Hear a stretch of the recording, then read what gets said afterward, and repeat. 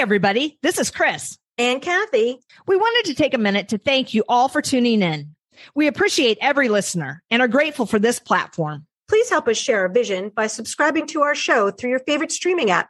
Follow us on Facebook, Instagram, TikTok, and YouTube at Petability Podcast. Check out our ever-growing list of affiliates and sponsors. Simply go to the show notes for information and links.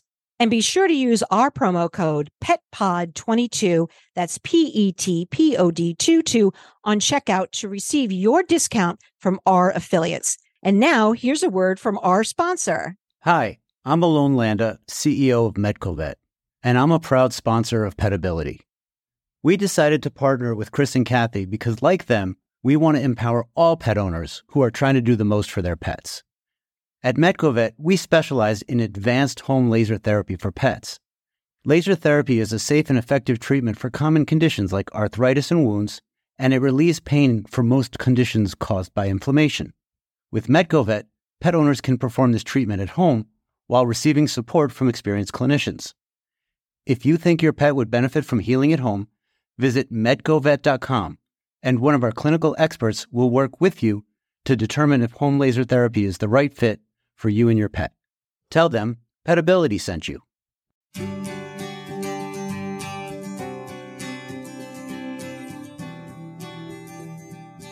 Welcome to Petability. I'm your host, Kathy Simons. And I'm your host, Chris Cranston. Our podcast provides interviews and information to help your pets live their best lives. Good afternoon, Kathy. How are you this fine day? I am doing great, Chris. How are you doing?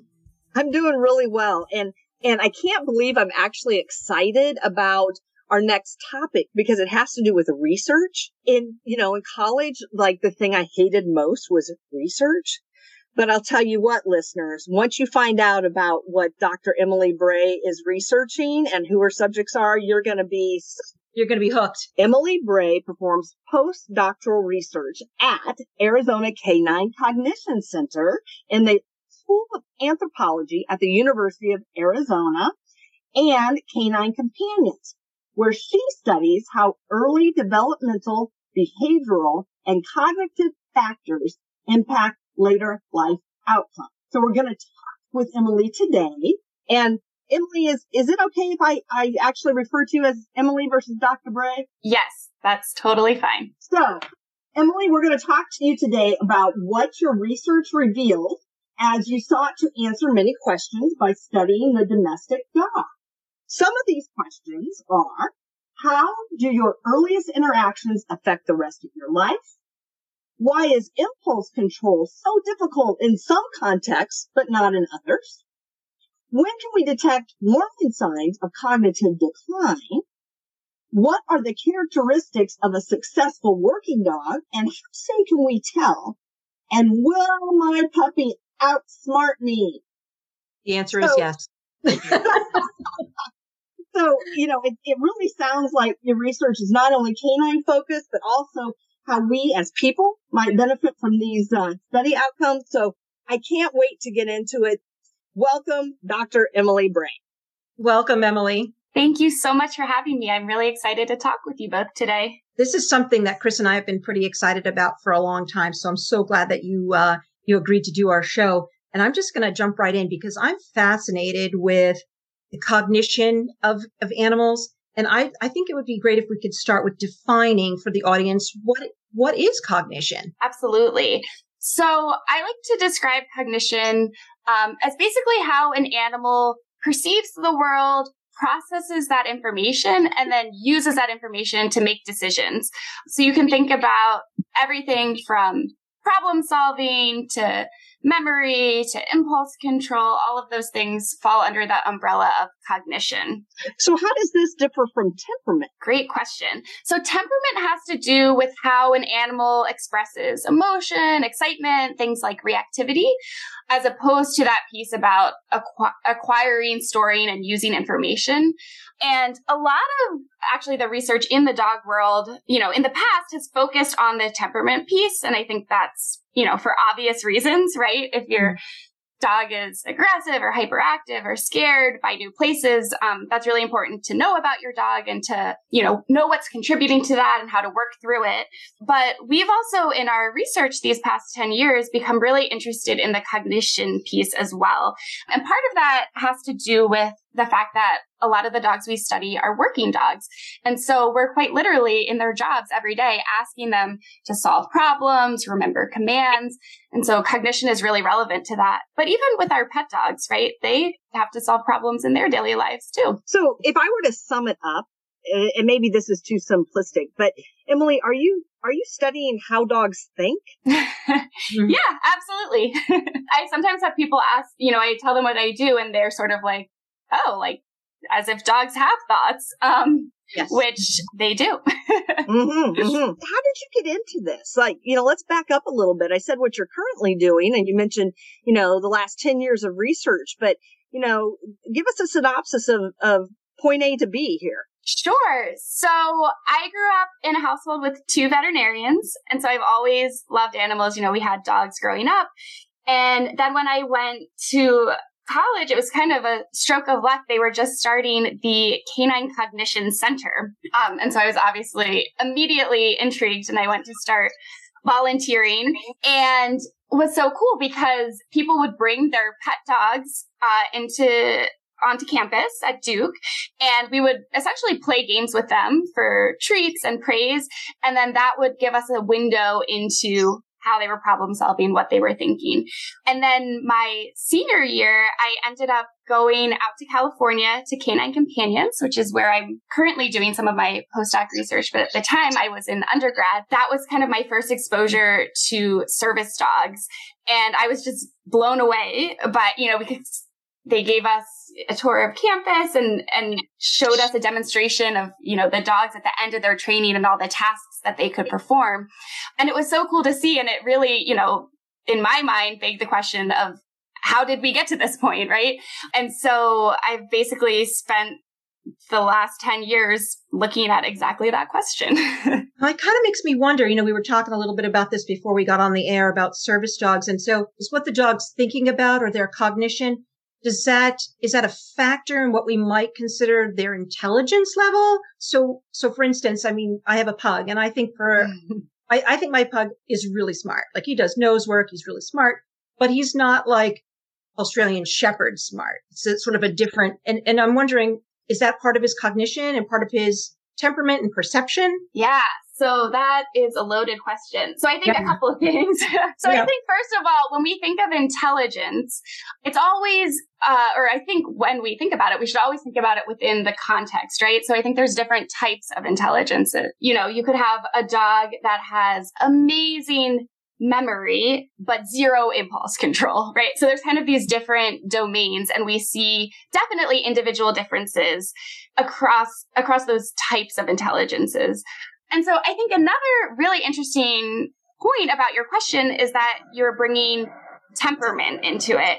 And I think temperament and cognition absolutely inform each other, right? So for example, you could have the smartest dog in the world, but if they are so timid or hesitant in public situations, they're not going to make a good service dog. Right. And even to the point, right, where you might not be reaching your full potential in any cognitive trait because temperament traits that you also possess are holding you back, or, vice versa. Your temperament may dictate sort of that emotional ability or that emotional threshold. Yes, exactly. And it's actually, as part of my dissertation research, one of the things that I looked at is we studied guide dogs and we had them do all these different tasks, and we sort of, as humans, we group them. We're like, okay, this task is a cognitive task because it involves problem solving, whereas this is a temperament task because it's going to be an unexpected stimuli and we're going to see how they react to it. But, the truth of it is both of those tasks, the dogs are informed by both the dog's cognition and temperament, probably. So when we did all these different tasks, we could basically look at the data and say, how are these falling out? Like, is it the case that when you look at dogs' performance on this, all of the cognitive tasks are grouping together in the way that we're thinking about it, and like all the temperament tasks grouped together, or are they kind of intertwined? And we found the second, that they really are intertwined. And I think, when you step back and think about it, that definitely makes sense. So back to intelligence, are we able through your research or the research of others quantify intelligence in dogs? And I also, we're kind of getting off track here, but earlier when you said there's different types of intelligence, and I guess the thing that I equate that to in people are, you have the really book smart people, and then you have like the street smart people. In terms of answering that, would you say that there's different types, that those are kind of the intelligence levels that you're looking at? Yeah. So intelligence, so at least in the human literature, there's sort of this idea of G, right? Like general intelligence, right? So the idea that, you can quantify, like IQ, right? Would be your general intelligence. And so researchers have been interested in, is there this same construct in dogs?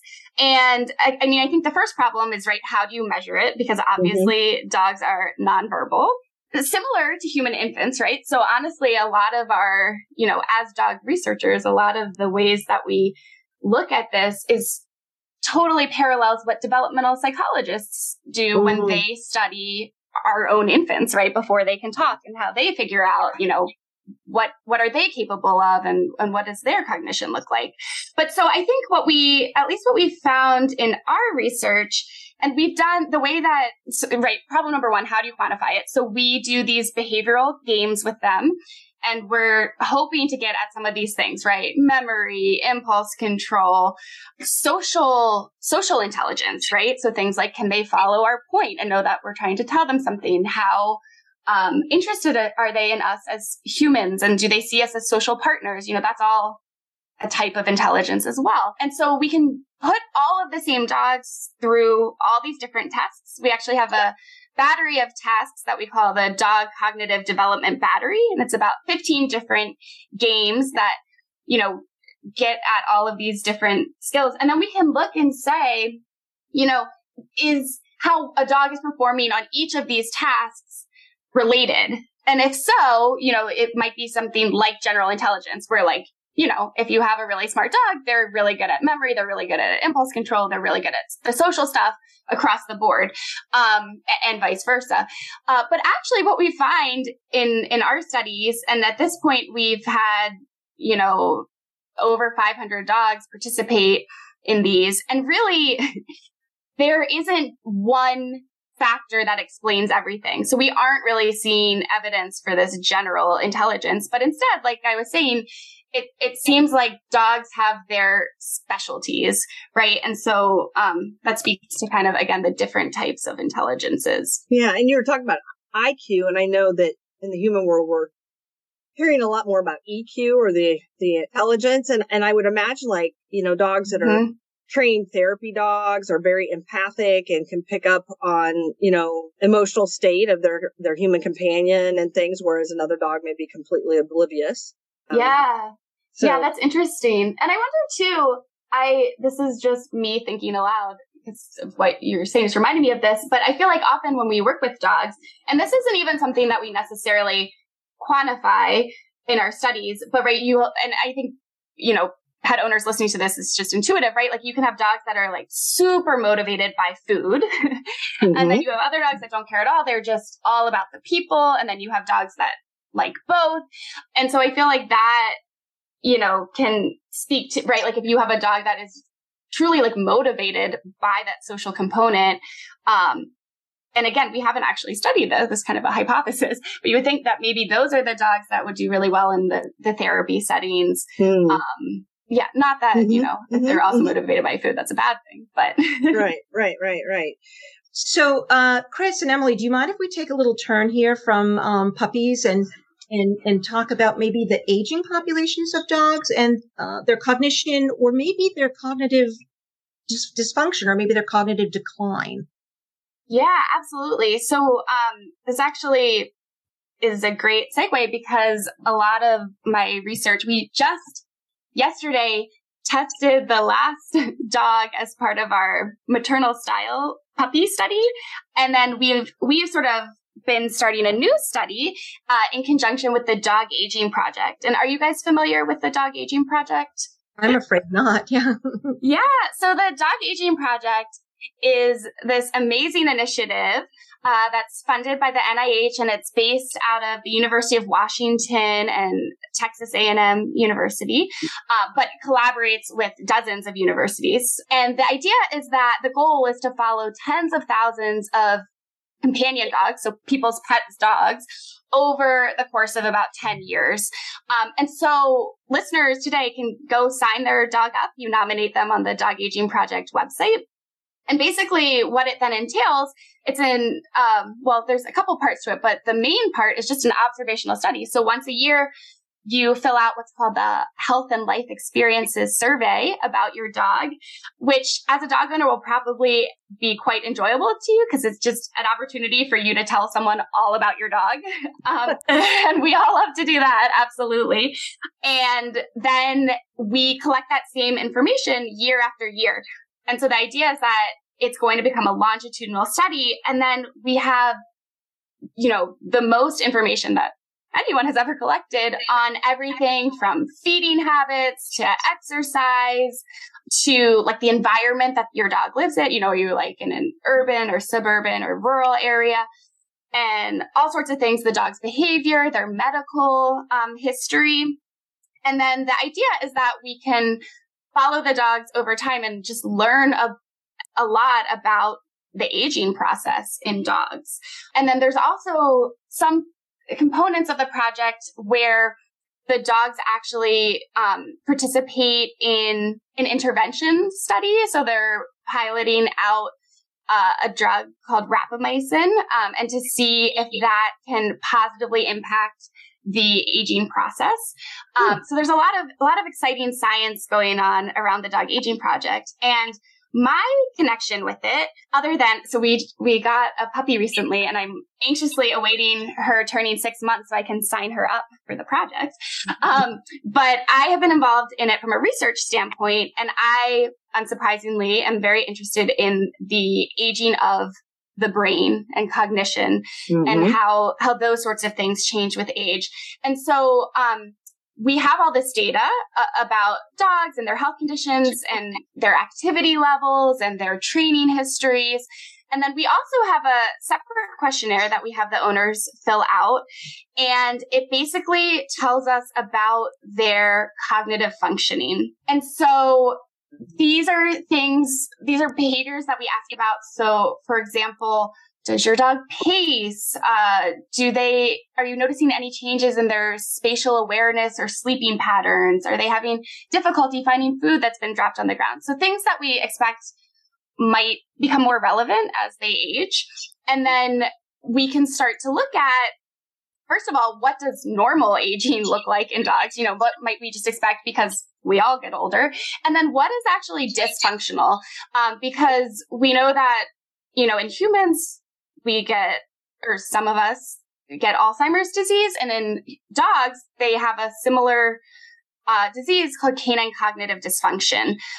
And so we are super interested in studying that for many reasons. One, because if we can find early signs of it, then we can also start thinking about preventative steps, which is a huge goal. But also, given this kind of parallel with humans, it might even help us figure out stuff about our own species, and studying our canine companions. Yeah. Just to circle back and make a little plug, we did do a show completely on cognitive dysfunction with Dr. Bronwyn Riggs. So if anybody's interested in learning a little bit more about canine cognitive dysfunction, you should check that show out. That was a veterinary neurologist that we did that show with. Yeah, fascinating stuff. Yeah. So I have some follow-up questions on that then, Emily. So thank you, because you provided us with a lot of information. The drug that you mentioned earlier that they're studying, is that a drug for our pets, or is it a drug that they're trying to see if that would be useful in people? Ooh, well, so it's definitely for the pets. Rapamycin is also used in people, and I think it's a hot topic in the aging field in both species. Okay. Yeah, because again, I used to say this and people would kind of cringe, but I'm like, when I was studying to become a physical therapist, a lot of the studies were done using dogs, to prove that certain modalities worked and so forth. And then we applied them to people. So it makes sense that it would work across species. And then when I was looking through, some of your published papers and things like that, it seemed like I noted kind of two big things. One is that, it seemed like it showed that once daily feeding seemed to have a better long-term outcome in terms of cognitive function. And the other was that the correlation between physical activity and improved long-term cognitive function. Yes. Okay. Yes. So these are two papers that come out of the Dog Aging Project data, which is super exciting. So they are based on data from over 11,000 pet dogs. These are a few caveats. So obviously not obviously, but one of the reasons that the numbers are that high and collected over a 1-year time frame is because these are all owner reported. So that is both a good thing and also, a take with a grain of salt, right? Yeah. Because, as with any survey data, it's susceptible to the bias of the people filling it out. However, the fact that there's so many dogs, the hope is that there is, signal above the noise. And it's also taken from the first year, the first release of data. So it's not yet longitudinal, which means that it is cross-sectional. In other words, we have all the age groups represented, but each one is an individual dog. In the future, what is amazing about the Dog Aging Project is, like I said, people fill out these surveys year after year, and then you start having what we call longitudinal data, where you can look within the same dog what's happening, and they can kind of serve as their own control. And that's powerful in terms of really determining causality. So in a cross-sectional study and the papers that we published, they're correlations or associations, right? So we actually can't, as tempting as it might be, we can't say anything about the causal arrow. So starting with the feeding frequency paper, this one was pretty cool. We noticed that, when people filled out these surveys, they reported how much they fed or how many times per day they fed their dog. Vast majority of people feed their dog 2 or more times per day. However, about 8% of participants feed their dog just once a day. And this was kind of cool. Again, going back to the idea of kind of looking at patterns across species, right? And so we know in humans, there's this idea of, and also in rodents, this idea of intermittent fasting being potentially a healthy diet choice. And so we saw kind of a parallel here with the dogs where we were saying, oh, they just eat once a day. It's basically intermittent fasting. And do we see the positive health benefits that some studies have shown in other species? And so when we look at it, we do see that, which is cool. But I would say it's more kind of like, oh, let's look at this further. Not like, okay, everyone go change what you're doing in terms of how often you're feeding your dog. Big caveats. But because the idea too might be that, we weren't able to control for caloric intake. So it might just be that dogs eating once a day are eating less calories and therefore less obese. And that's what is driving especially the health stuff. But we also, as you mentioned, found, the cognitive scores were better in the dogs that ate just once a day as well. And it's not huge effects also, but we have the power to see that because there's 11,000 dogs in our sample. I just want to make a comment here too, because you said these are self-reported activities. And I can imagine, my mom saying, oh yeah, I only feed the cats once a day. And then she's giving them treats, throughout the day. And, so does that count, when they're getting scraps from the table and all that? Well, they're only getting their dog food. I'm only truly feeding them once a day, but, maybe they're they're acquiring, like you said, calories from different sources and things. So yeah, and that could be for sure. But at the same time, we did see this effect, which is there is a difference between those reportedly fed once a day and those reportedly fed more. And then the other paper that you mentioned, which is pretty exciting as well, is again looking at these over 10,000 pet dogs, and then here we have the same cognitive measure, right? This questions that the owners answered about their dogs' cognitive activities and changes in their cognitive activities over the past 6 months. And then we also have their reported level of physical activity and training history. So in all our models, when we do the statistics to figure out what the associations are, we have our, predictors of interest, but then we also have all these other factors that are probably playing a role that we want to account for as well.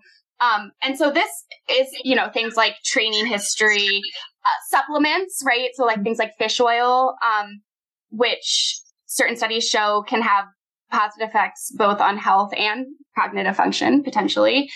And, the age of the dog, obviously. So all of those things. But what we do see is this, again, association where dogs who are more physically active, that's associated with less cognitive decline, less cognitive problems. Mm-hmm.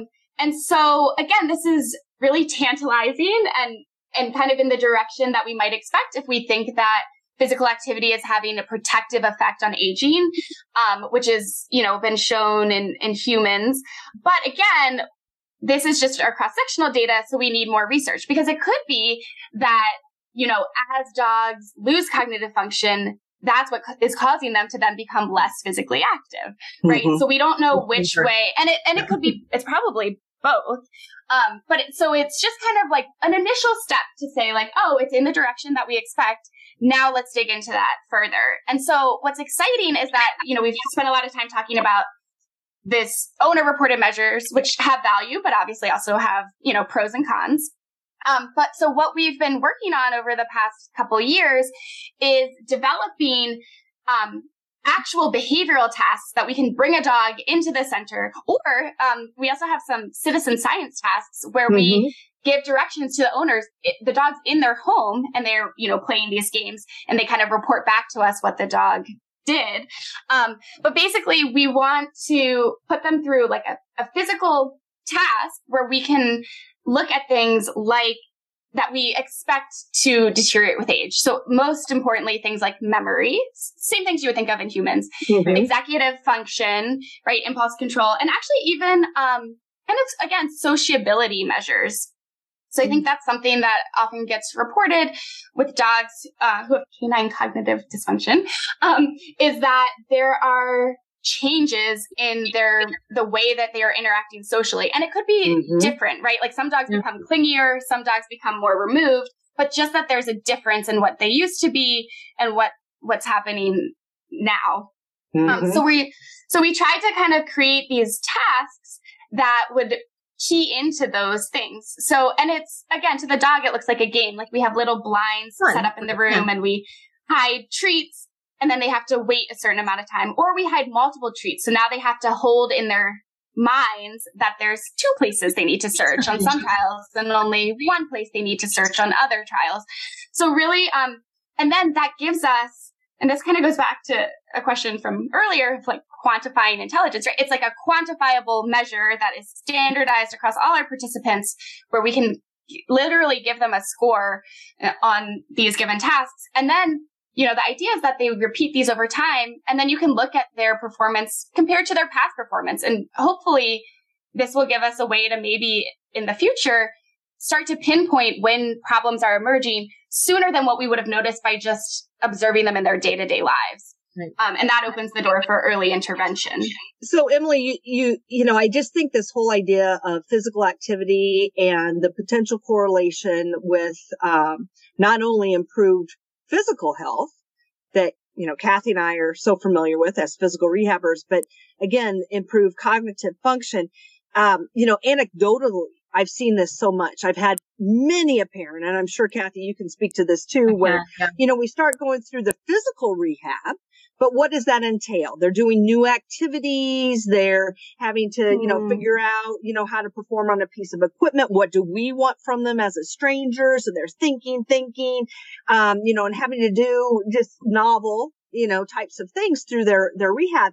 And, the pet owner, the pet parent will report, wow, they're just so much more spunky and just seem to be brighter and, not so dull, I guess, in terms of affect and things. And so, that's something that's really exciting to me. And then the other thing that you've mentioned a couple times is, this whole idea of, playing games, whether it's with a puppy or a senior dog.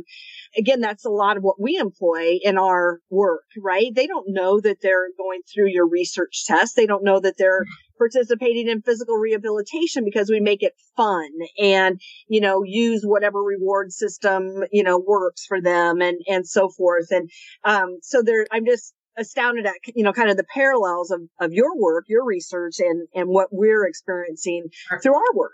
But, and also that's interesting what you're saying about, basically you're having the dogs do physical therapy, which is activity, but that it's also mental exercise, right? And that is another thing that kind of fell out where, I mentioned we put other variables into our model, one of which was training history. And, what is training, but basically mental exercise. And that is also, we found, associated with decreased cognitive decline, in the same way that increased physical activity is. So I think they definitely go hand in hand. And they could even be happening at the same time, like you just described, which is... Emily, you talked a little bit about, just a few minutes ago, about impulse control. Can we talk a little bit more about impulse control? Absolutely. Impulse control is a subject near and dear to my heart. That was my undergrad thesis was on inhibitory control. And so what I was interested in at the time was the different contexts in which impulse control arises.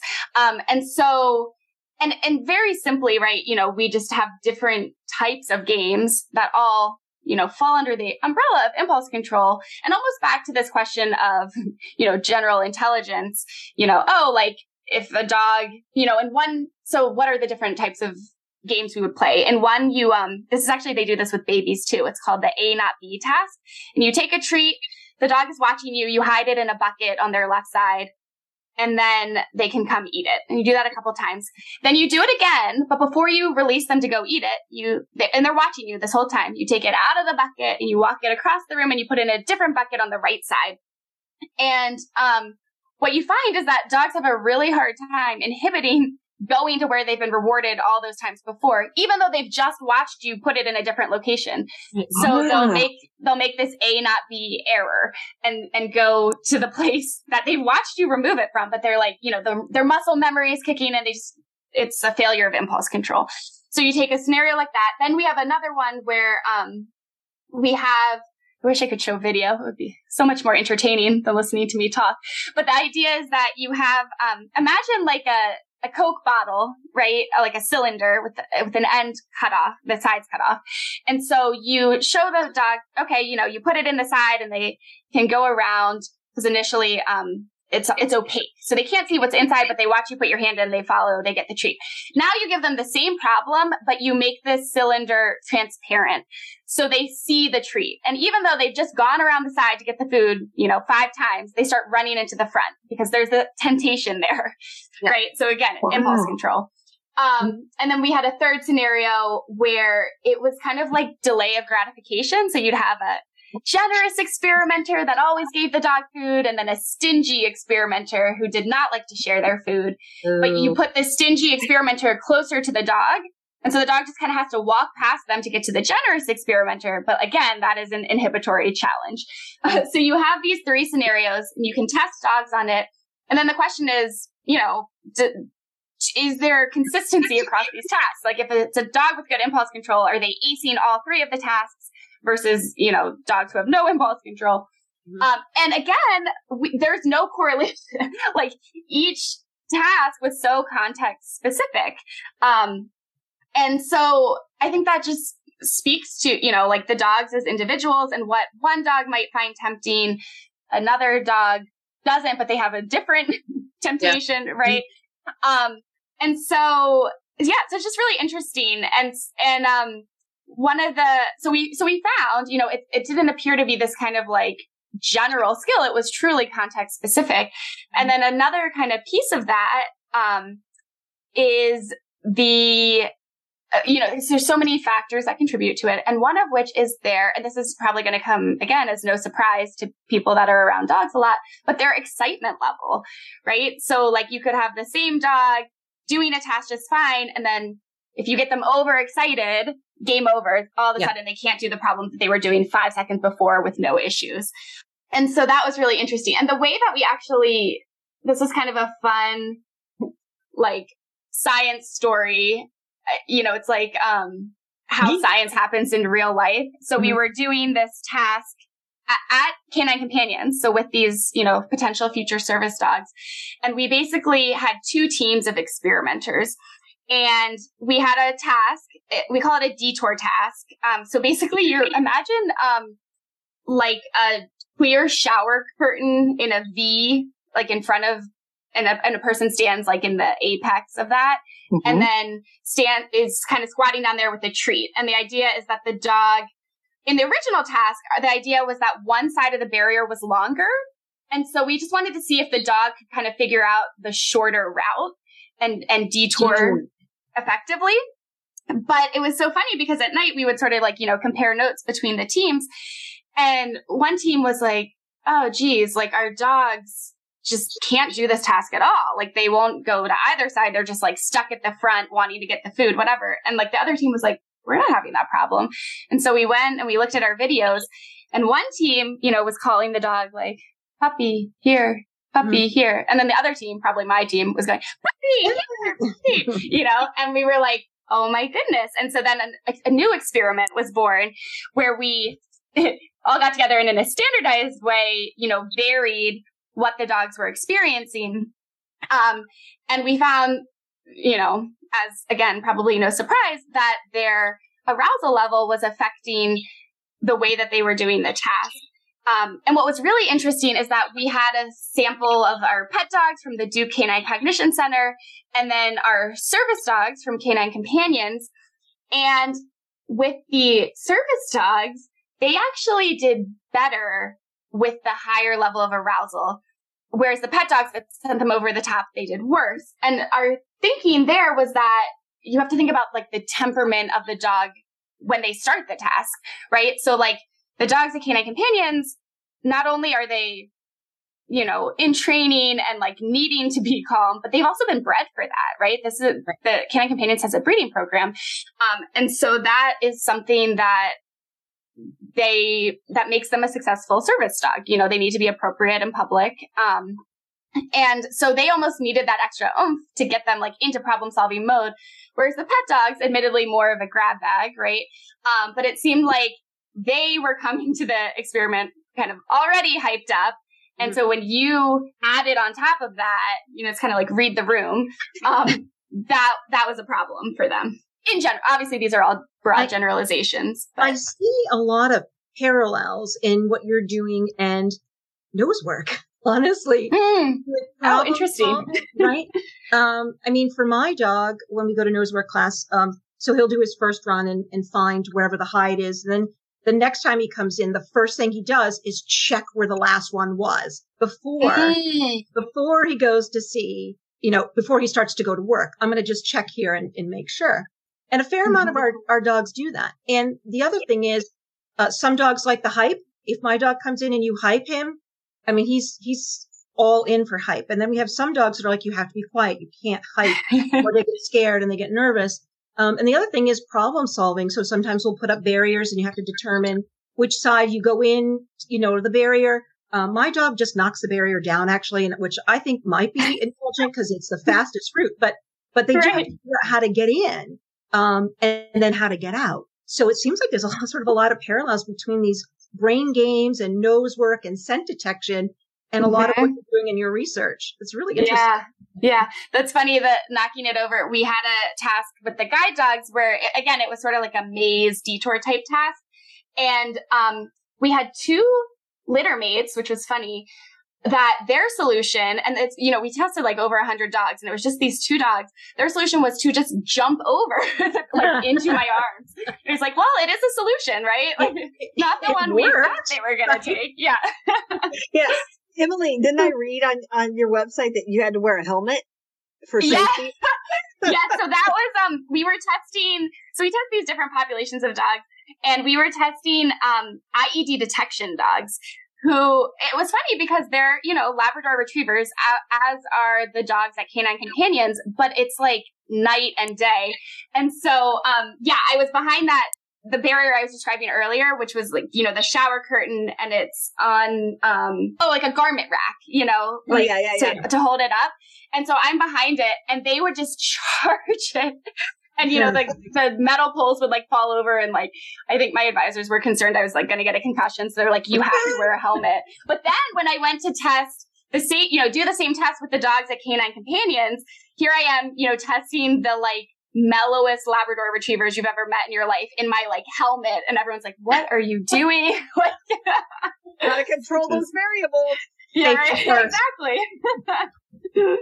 Funny. Shall we move into talking about the development of cognitive skills? Yes, so the other end of the lifespan. Absolutely. So when we started doing this about, I guess like 10 years ago now, a lot of the field of canine cognition, small as it may be, a lot of the focus was on adult dogs. But we became really interested in asking some of these same questions of puppies. And the idea here is a couple things. First of all, just how does cognition develop? Like, what are puppies even capable of, in the same ways that, we might ask, what skills do our 2-year-olds have? Do our 1-year-old, right? Like, and then also to see if there's any merit, and this is kind of the holy grail that people are always chasing and, may or may not be successful. This idea of how a puppy behaves tell us anything about how that dog is going to behave as an adult. And so, as you can imagine, especially in a service dog context, this is the $1 million question. Obviously, to a certain extent, there's going to be experiences that happen over the dog's life that can alter things. So it's never going to be certain. But are there hints? Or even insofar as we can say, okay, we know that this is a pain point. This is something we need to work on, that we need to intervene early or something like that. So that was a little bit of the impetus behind us looking at puppies. And so about 6 years ago, we started a study with Canine Companions where we basically tested 168 puppies on these cognitive tasks that we had previously been having adult dogs perform, and basically, see where the puppies stacked up. And the exciting part, I think the first sort of success was that the puppies could do it, regardless of their competency or whatever, but that they would participate and were able to make choices in the same ways that the adult dogs do. Obviously, we split it up into puppy-sized pieces, right? So in an adult dog, when we do our full battery of about 15 tasks, we do it on the same day. The first session takes about an hour to an hour and a half. We give them an hour break at least. And then they do a second session of about an hour to an hour and a half. With the puppies, and we do this when they're about 8 weeks old, they participate in 3 sessions over the course of 3 days. And each of those sessions is about 45 minutes. Because plenty of play breaks, potty breaks. They also just potty whenever they feel like it. Right. Play with toys in between. But yeah, so, and then what has come of that is we get some really interesting findings. So I think one of the most interesting findings, a task that canine cognition researchers get really excited about, and is sort of like the advent almost of this field, 20 years ago, was this finding that dogs are really attuned to our social cues as humans, right? And so like the classic example, the quintessential canine cognition task is you have 2 hiding places, right? Overturned solo cups, flower pots, what have you. And there is a treat hidden under one, but not the other. And if you as the human point to the location where the treat is, dogs are really good at following that point and using that cue and finding the treat. And we know that they're using the cue as opposed to their noses, because this is probably the number one question I get, because we always do a control condition where they have the exact same setup. There's 2 options. There's food under one, and we say, okay, go. So everything is the same, except there's no point. And they get it right 50% of the time. So they're at chance. Whereas if you point to it, that number rises to about 70% of the time in adults. So we did this task in puppies. And what was really cool is that we found that even at 8 weeks of age, puppies are able to follow our points as well. And they're not quite at adult level. So they're maybe closer to, 60, 65% of the time that they can follow the point, but it is above chance and at a very young age. And in our canine companions puppies, this is at the point where they're still living with their litter mates. So they haven't yet been placed with what we call a puppy raiser, but the person they're going to be one-on-one raised by for the first year and a half of their life. That hasn't happened yet. So obviously they've seen humans. They've been around humans since the first day of their life, but it's not like they've had, a ton of experience, and yet they're able to do this quite early on, which is pretty exciting. Again, it almost makes me think of another parallel to something like maybe agility, when we know that these dogs are taking our cues because they follow our direction of how our feet are pointed, how our hip is turned, how our arm is movement, how our hand is moving, versus us yelling out commands like go over, go under. They're following your body language and the way you're turning your body. So it's really incredible that dogs, I think they spend more time observing us and observing us and seeing what we're doing as body language versus us observing them. They're constantly watching us for some kind of cue about what's going to happen next, whether it's facial expression or body language. Yeah. And that's really interesting too, your point about, because this is something that has come up, right? Where it's not just our hands, it's any part of our body, any cue that they think we're trying to give them. Because that's also another critique of this work sometimes, where people are like, oh yeah, they're just following your hand because that's where the food's coming from and it's all just a big association. But in fact, really, it's that this seems to show that it's more about them truly taking our cues and realizing like we're trying to communicate something intentionally in these different ways. I was just going to comment, because I think one of the big ahas, Emily, was that ability to follow the cues seems to be genetic, right? So that's what you're kind of saying, like these puppies being so young and having limited exposure to humans didn't have the nurture part of things to learn the correlation. So it showed a heritability in this ability to follow the point.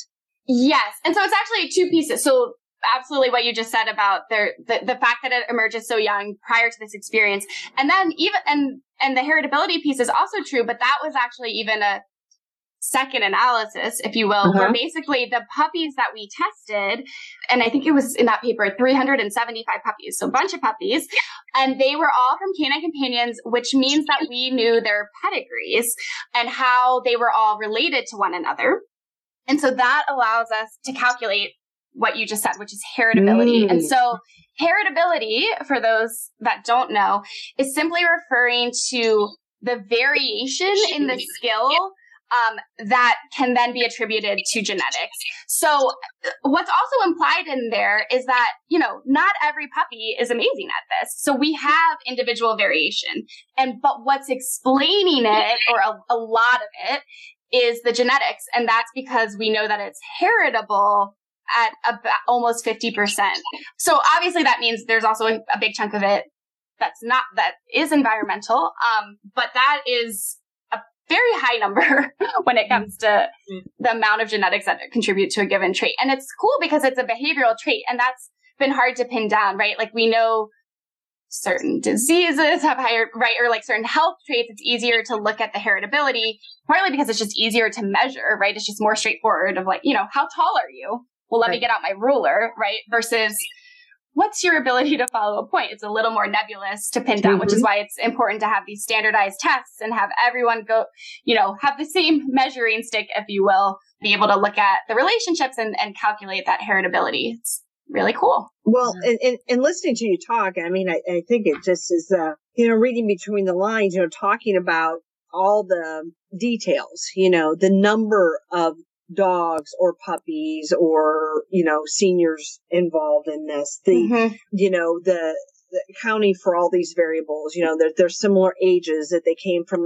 similar, breeding facilities, and so the complexity of this research, even though to someone looking in on the outside, you mentioned videos and I watched a few years online. I mean, it just looks like a lot of fun for everybody, not just the dogs. Yeah. But, it's very strict and there's a lot of, protocol and things to make this, truly scientific research. And just wanted to say too, at my old job, we used to have trivia questions that we would, put up a new one every week and as a point of discussion. And I loved it because I always learned something. And one thing that I remember learning was that very few animals in the world can actually follow a point. Dogs are one of them. So dogs have a higher, correct me if I'm wrong, Emily, but dogs have a higher ability to follow a point than even like monkeys, chimpanzees, apes that we would think would be, genetically, closer to us in terms of DNA and such. Yes, that is correct. So yeah, our closest living relatives are chimpanzees and bonobos. So chimps, you basically have to teach them how to follow a point.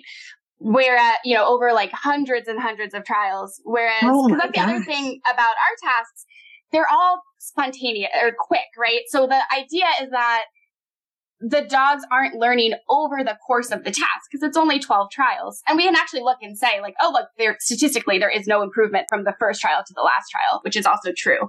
So it's, again, implying that it's just there, right? They get it. Some of them, right? Then there's the dogs that don't get it. But as a species, right, population-wide, they can do this in ways that our closest living relatives can't, which is really fascinating. And I think speaks to kind of like the evolutionary side of things, right? Where there's, like genetic relatedness, but then there's also over the course of domestication, we've just lived, our lives have been so intertwined with dogs that this has become part of it, Right. And did they say like the natural selection was kind of like, those wolves, if you will, that got along better, with the people, and there was kind of a mutual benefit to both the people and the wolf, and then, so it was kind of selected over time, and so you could see right, yes, traits would, maybe come through. There's different theories of like of domestic, but I think either way that this could be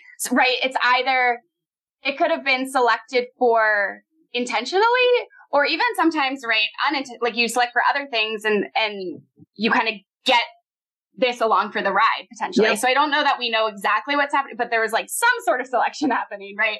Right. Unclear if it was how intentional it was or not, but we're seeing kind of the result. So, Emily, as we're wrapping up here, I know another big study, and you alluded to it earlier, was kind of talking about the maternal style of the mom dogs and how that maybe influenced their puppies, their litters. And I guess a couple of things that I read and took from it that I found were just fascinating was that one, that if it was based on the feeding position of the mom, and if she was lying down and the puppies could access the milk easily, they didn't necessarily prove to be the best guide dogs down the line. Whereas if the mom was sitting up and the puppies had to work for it a little bit, they proved to be more successful in that program. And so I think the conclusion was that maybe like a little stress early on kind of shaped them into being better guide dogs. Yes, yeah, definitely. So, well, I mean, I say definitely. That is one hypothesis. but yes, we did find that we called it vertical nursing versus like lateral nursing. There were associations, again, with the puppies that experience, that potentially more effortful type of nursing seem to have better outcomes. And I think that also goes hand in hand with what we sort of found overall, when you just look at mothering style, wrapping in nursing, proximity, licking and grooming, contacting, right? So like you could take all those behaviors and kind of almost like rate the moms, right? Like who's the most interactive to the least interactive. And again, we actually found the puppies that came from those almost like least interactive mothers grew up to be the most successful guide dogs, which on one hand is probably, if I'm being honest, maybe the opposite of what I would have thought. Yeah. It is counterintuitive, but then it's like, well, maybe that's fostering the resilience that guide dogs in particular need to do their job, to be making these independent decisions, willfully disobeying some of the commands of their handler. So, and again, we don't know, and there's probably multiple things at play to figure out like the exact mechanisms, but that is definitely an association that we saw, which is cool because, we measured that maternal style in the second week of the dog's lives. And then this is, having some barrier at least associated with an event that's occurring up to 2.5 years later, the impact. Yeah. And you were saying like, if you can learn these things early on, then you have a better idea in terms of setting that particular dog up for success in that program. And when I was reading about this and, like the mothers that, were licking a lot and then those dogs not doing as well. And I remember seeing a picture of a mom that was actually outside, kind of like the welcome area and so forth. And it's like looking on from afar. And she's like, yeah, you got this. But my agility instructor, breeds border collies, and she brings them in sometimes to the agility center and such. And I saw them doing little things, and she would describe little things that would create little stresses like you're talking about. Because, something that's kind of coming down the pike in terms of breeders and things. So like blowing in their face and, turning them on their back and, just different types of things that would, again, kind of intuitively, you think, well, that might be not such a good thing, but ultimately it leads to a more sound, confident dog later on because these border collies that are doing agility or, herding sheep or whatever have to be independent and competent and know, what work is at hand. That's interesting. Mm-hmm. So it also makes me think of, I have just one story to tell in my business. I actually treated a few dogs that were in service programs, whether it was, as CNI dogs or other, and had not made the cut. It's a very rigorous thing. And I remember this one dog, Willie, who's a black lab. He was awesome. I mean, like the best pet ever. And I asked his now owner, because he was no longer in the program, so what was his deal? Like, why didn't Willie make it? And she said, he made it to the very final stages when they have to go out into the community. And, so he was in Boston and he was leading, his person. He was confounded by glass doors. So, kind of like you're talking about the sheer curtain or whatever in some of your settings. Yeah.